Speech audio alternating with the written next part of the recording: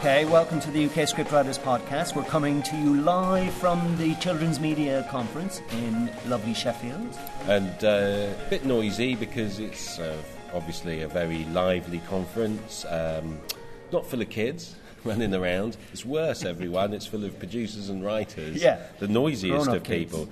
So that's the background that you can hear. But yet again, we've got a special guest, and a special guest who's worked for children's writing, but also for grown-ups. We were having this discussion. Yes.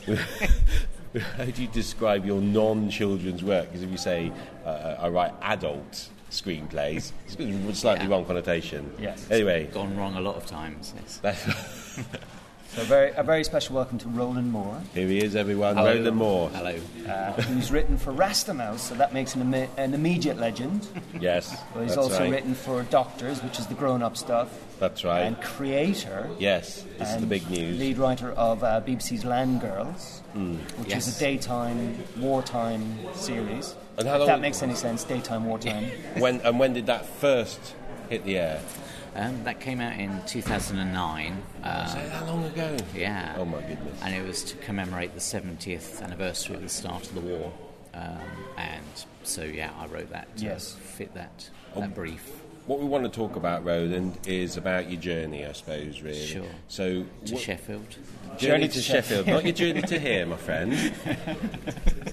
I'm your emotional, your emotional journey. We particularly cornered you as well because you're making and writing a family feature film, which is obviously close to all our hearts. So that will come up later in the conversation. Yeah. But always with any special guest, we like to kind of go, okay, well, how did you start and what happened and all the kind of glorious ups and downs since, really. Sure. Yes. Well, for me, I'd always made up stories to entertain my grandparents when I was a child.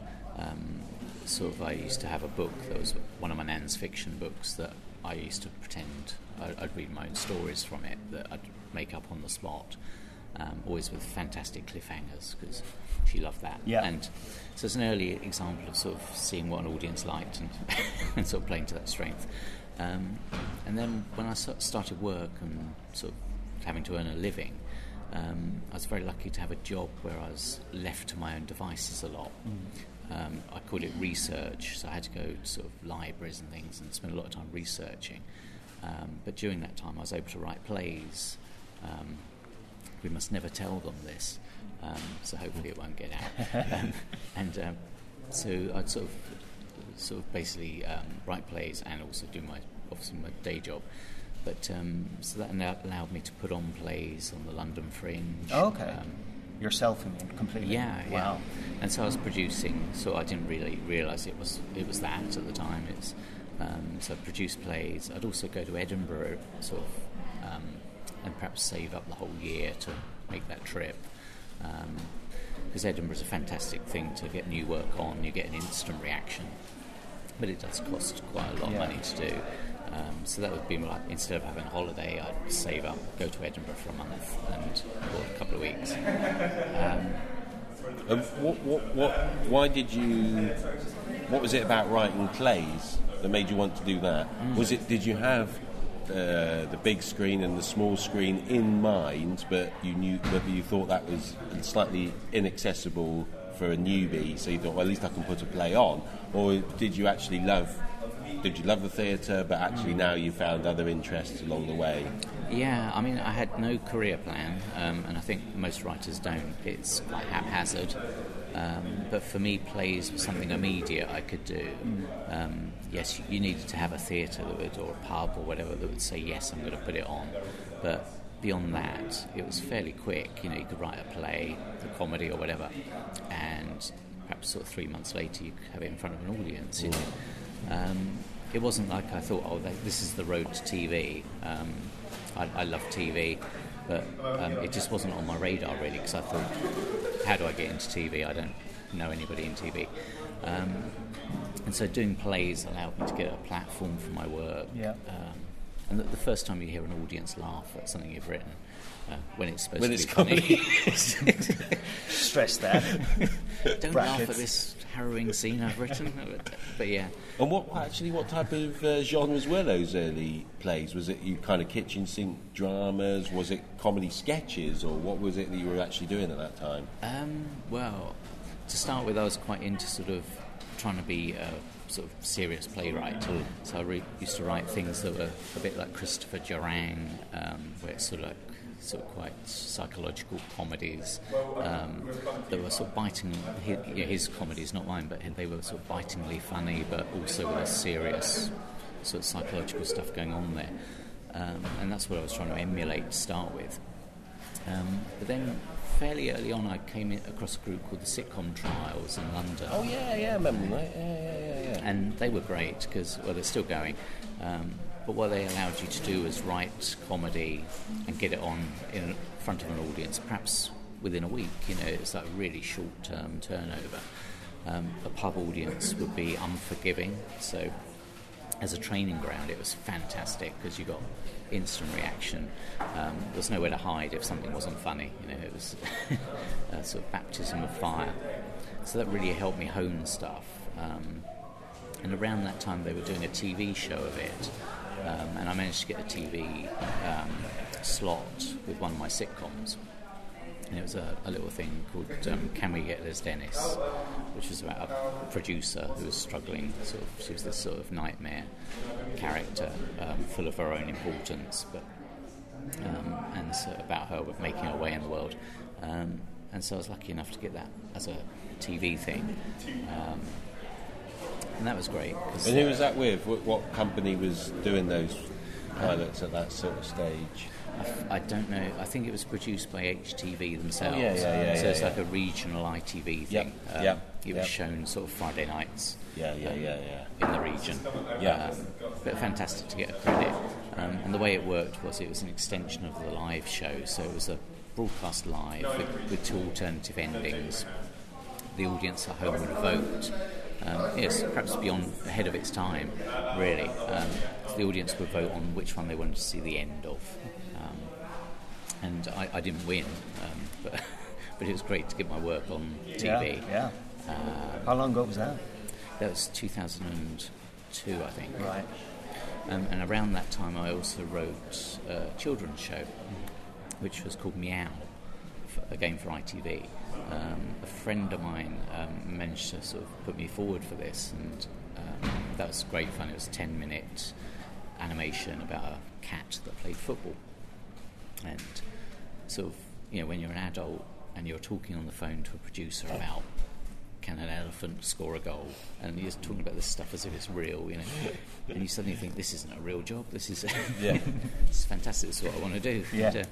And so I had those two sort of strands going, sort of comedy and children's. Were you by that point, just because a lot of people are interested in the nitty-gritty, the bits that's not talked about, by this point, were you earning a living as a writer, or were you still having to do other jobs to make ends meet? Yeah, no, I wasn't earning a living at it. Right. It was sporadic. It was so it was a sort of all-embracing hobby at this time, I guess. So every spare minute I could write, I would. And then my sort of next jump was to get commissioned by Yorkshire Television to write a 2-part thriller for ITV. So it's quite a jump. That's a bit of a stretch from a football playing cat, and that was fantastic because suddenly I was writing sort of 2 90-minute thriller scripts with a cliffhanger for ITV, and that was great. It was an early lesson into the fact that not everything you're commissioned to do gets made, because it was never made, but a fantastic learning experience. And I think as you go on, you sort of think everything you do is almost like gives you sort of validation and continued confidence that you can do it, and so when people believe in you enough to whether it's to just laugh at the stuff you've written in a pub or to commission you to write a drama series, it's all validation, because like all writers, you go through phases of confidence and thinking of inability, and so it's great to have that sort of attitude, I think, sort of think, whatever wins you're getting, it's sort of validation. Yeah, absolutely, it's very important. So do you you obviously had at that point one foot in the children's world because of your work on Meow. Yes. But then you've got also sort of thrillers and all sorts of other things going on. There's almost what was sown then. Are you still, in a way, on that double-pronged journey, even today? Yes, yeah. It's like being at the Children's Media Conference. It's a fantastic event. And I tell sort of producers what I've done and sort of say about Land Girls or whatever. And they sort of say, well, when did you start writing for children? Is it a new thing? But no, it's always been in parallel. Yeah. And Rasta Mouse was written at the same time as Land Girls, so I was writing like 1940s dialogue. And Irie, man, yeah. Respect. So that was quite a good juggling exercise. Yeah. Hope you didn't get any copy and paste errors. No. You know how it works, yeah. That's great.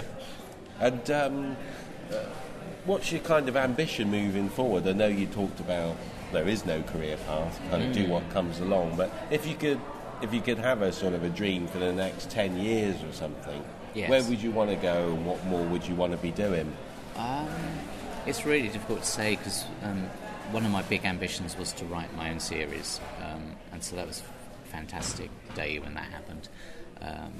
Now, sort of, and that was just an idea you had and you pitched, or were you responding to a kind of a brief of some description to do with that anniversary? Yeah, there was a brief that went out to writers about do something to commemorate the start of the war, and I naively at the time thought Land Girls would be set in a field, so it'd be very cheap as a period drama. It wasn't in the end, but so that's where the initial idea came from. But you know, I had sort of quite a mixture of sort of motives really, because it had never been done as a drama series, the subject of Women's Land Army, and so I thought, as a writer, I thought that's great. There's potential here for drama, lots of stories, also female leads, which I love writing female characters, and so you know there were specific things we had in the show which would be things like the female characters would never be saved by a man. We didn't want that sort of thing because they were such resourceful women in real life. It would sort of seem wrong somehow to have that opt-out. And there was a sort of social aspect to it because of thinking people don't know about them in terms of history. Yeah. And so you could tell these amazing drama stories, female characters, and do a bit of sort of social good in a way of you know, and we got lovely comments back from sort of, say, children who'd never heard of Land Girls and what they did. And it's no understatement to say we would have lost the war without them because they were growing our food. The pesky U-boats were stopping everything coming through. So, was that? Did you pick that because you always had an interest in that, or was it about when you had that brief? You thought, well, I'll kind of have a little bit of a research and have a look around for where there's maybe untold stories. Yeah, the idea was there before, but it was certainly something I developed. I think, like most writers, I have loads of ideas. Some of them you progress, some of them you just put away for a while. And Land Girls was one that was put away for a while and then came out because the brief fitted it. The time was right, you know. But the initial proposal for it was probably about 5 pages long. It's quite short. I always believe in writing short proposals because people reading them don't have a lot of time or interest to read a lot. You know, they get so many things on their desk. Of course, yeah.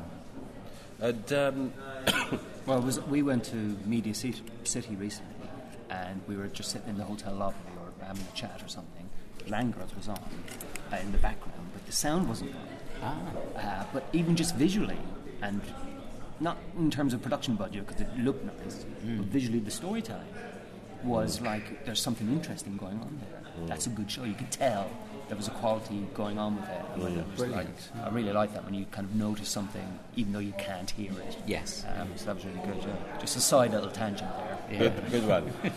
I'd like just to say it has been sort of dubbed into loads of different languages, so I'd actually love to see those versions, like a German version of it. Yeah, that's right. And obviously, I'm guessing that you've got some other ideas that you're trying to get off the ground that are other series and so on. How are you finding that you are received? Are people, really interested to know what you're doing next? Yeah. The commissioners and so on. It varies. I mean, I'd say personally that it's always best to go via a production company rather than straight to a commissioner, just because it gives you a chance to sort of reflect on your idea. A production company can give you sort of script editing help with something, often pointing out something that may not work, that you're blind to. So I'm very open to that collaborative thing. And then when they think it's ready, I'm happy to go to a channel with them if that helps. Sometimes that's a good thing, sometimes not.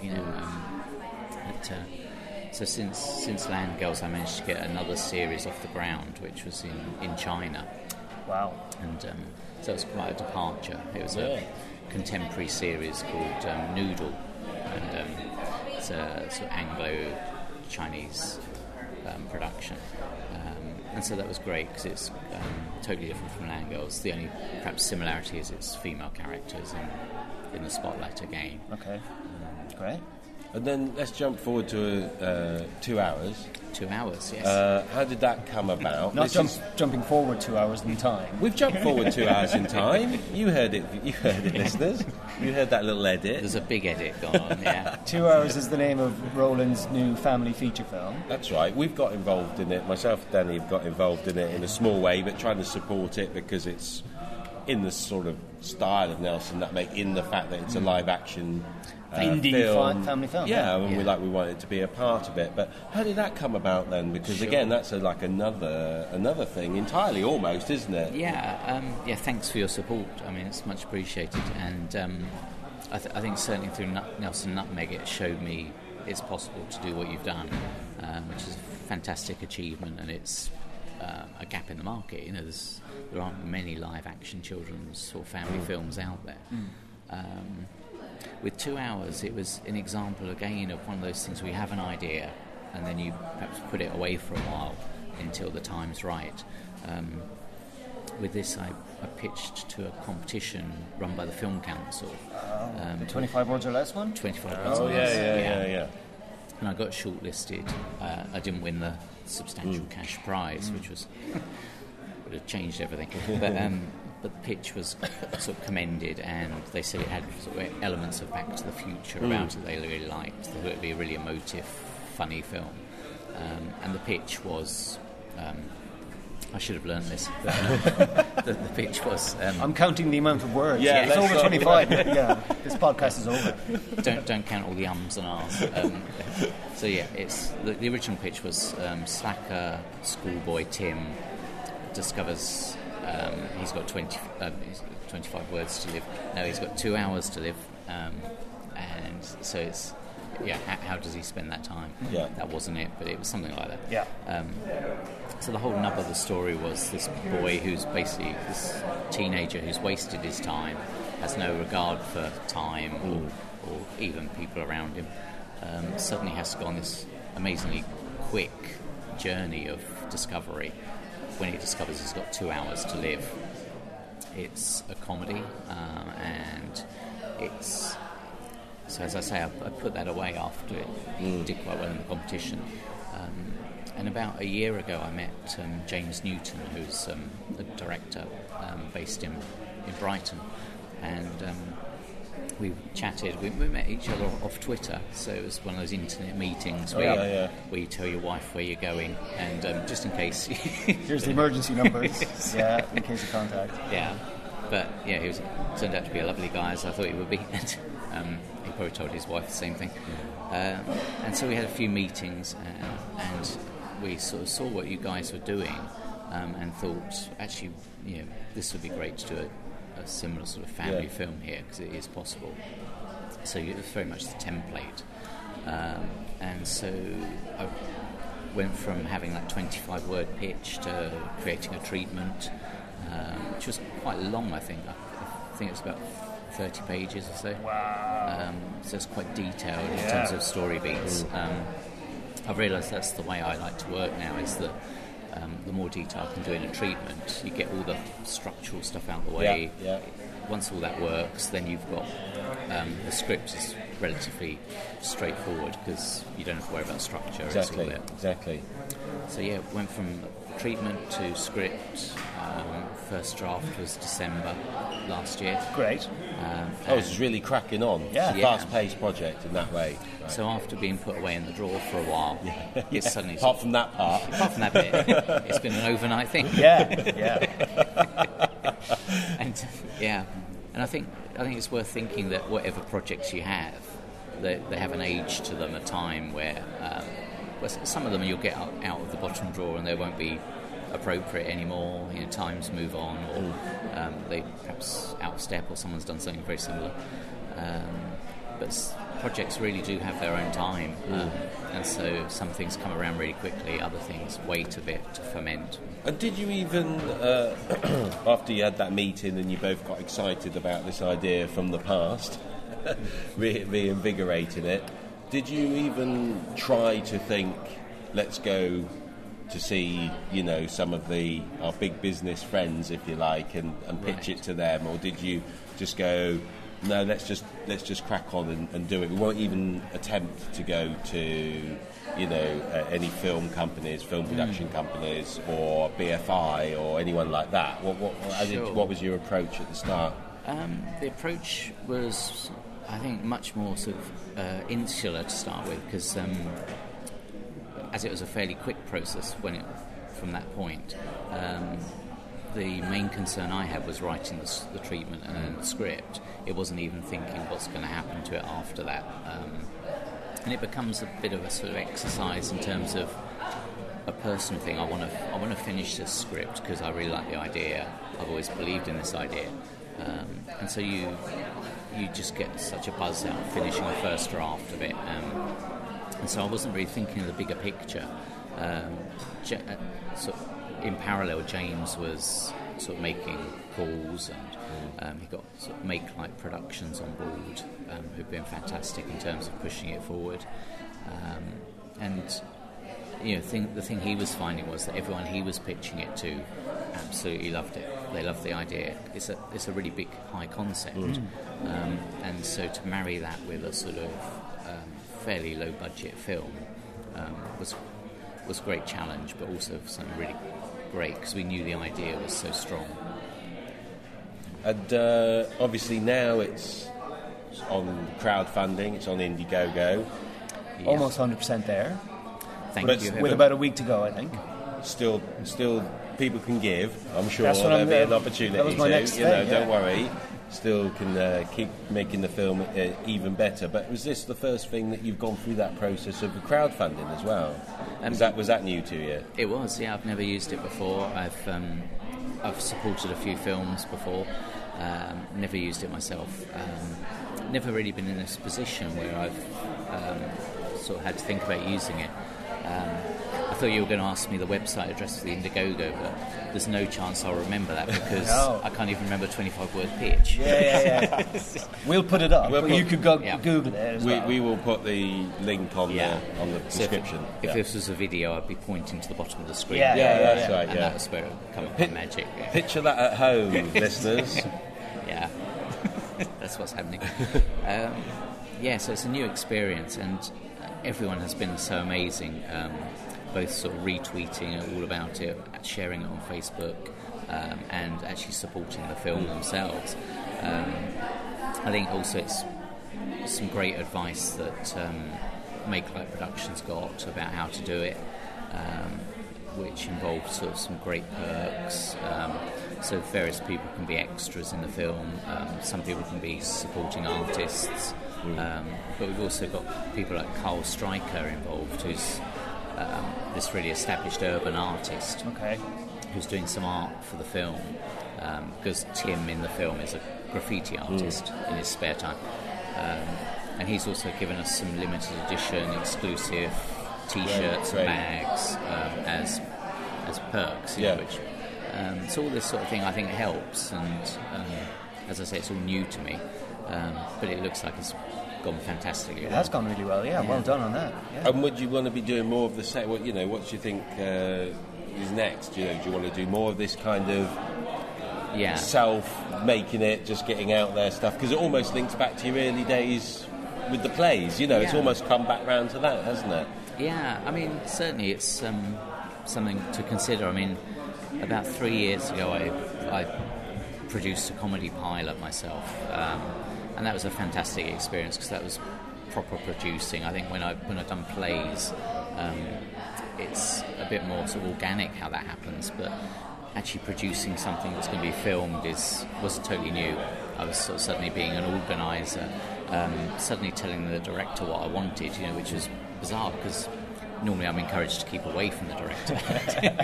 Writers stand over there, you know. It's so it was weird to be the person in charge, but I really enjoyed it. It's a totally different set of muscles. Yeah.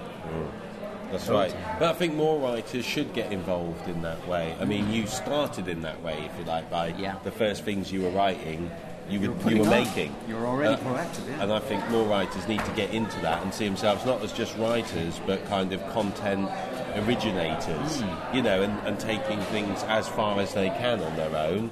Some things you can't do on your own or whatever, but let's go as far as we can, because like you say, you want to get that feedback, don't you? Yeah. To help you learn your craft, but also just to be interesting and telling interesting stories to people, because that's what it's about, isn't it? At the end of the day. Yeah, I think the advantages are you get your stuff out there, but also being a producer of your own work means you control the tone of it a lot more. I mean, I'm very collaborative, and I think every medium of TV and film, everything you do in that is collaborative. And if you've got to embrace, like, the script editor, the producer, the director, they're all going to have ideas. Even the cast may want to rewrite stuff. So it's that sort of dividing line between wanting to control your own work and being open to collaboration, which in my opinion is always a good thing, because who's to say I'm going to have the best idea? You know, someone else may have a great way of fixing a problem in a script. Exactly. Right, well, we better wrap it up there, listeners. Yeah. So thanks to Roland, but thanks to you guys listening for suffering through the noisiness at the Children's Media Conference, where we're having a fantastic time already. Yes. It's been a great session, and if you are interested in the children's world, then try and come along next year if you can. Because it's a really friendly place, I found. It's been good, hasn't it, Danny? So we've had a good time. So just a couple of things to end on. Obviously, keep listening. Keep subscribing to the podcast. If you want to check out more about 2 Hours, it's spelt in the funky way, which is 2:HRS. Yes. So if you search for that, it'll be much easier than searching for 2 hours, which will just give you a load of train times or something. So 2:HRS, 2 Hours. Or search for Roland Moore. Roland Moore, You'll find it straight off there. And if you want to listen to more podcasts, you can go to ukscriptwriters.podomatic.com. We don't know how you've listened to this one. Yes. Bless you for trying anyway. We didn't introduce ourselves. I mean, we've been Tim Clegg and Danny Stack, and we still are. We still are. This doesn't change. That doesn't change. So this is the UK Scriptwriter Podcast, and just in case you didn't know. And we're finishing this episode. Thank you for having me. Yay. Bye then, everyone. Bye.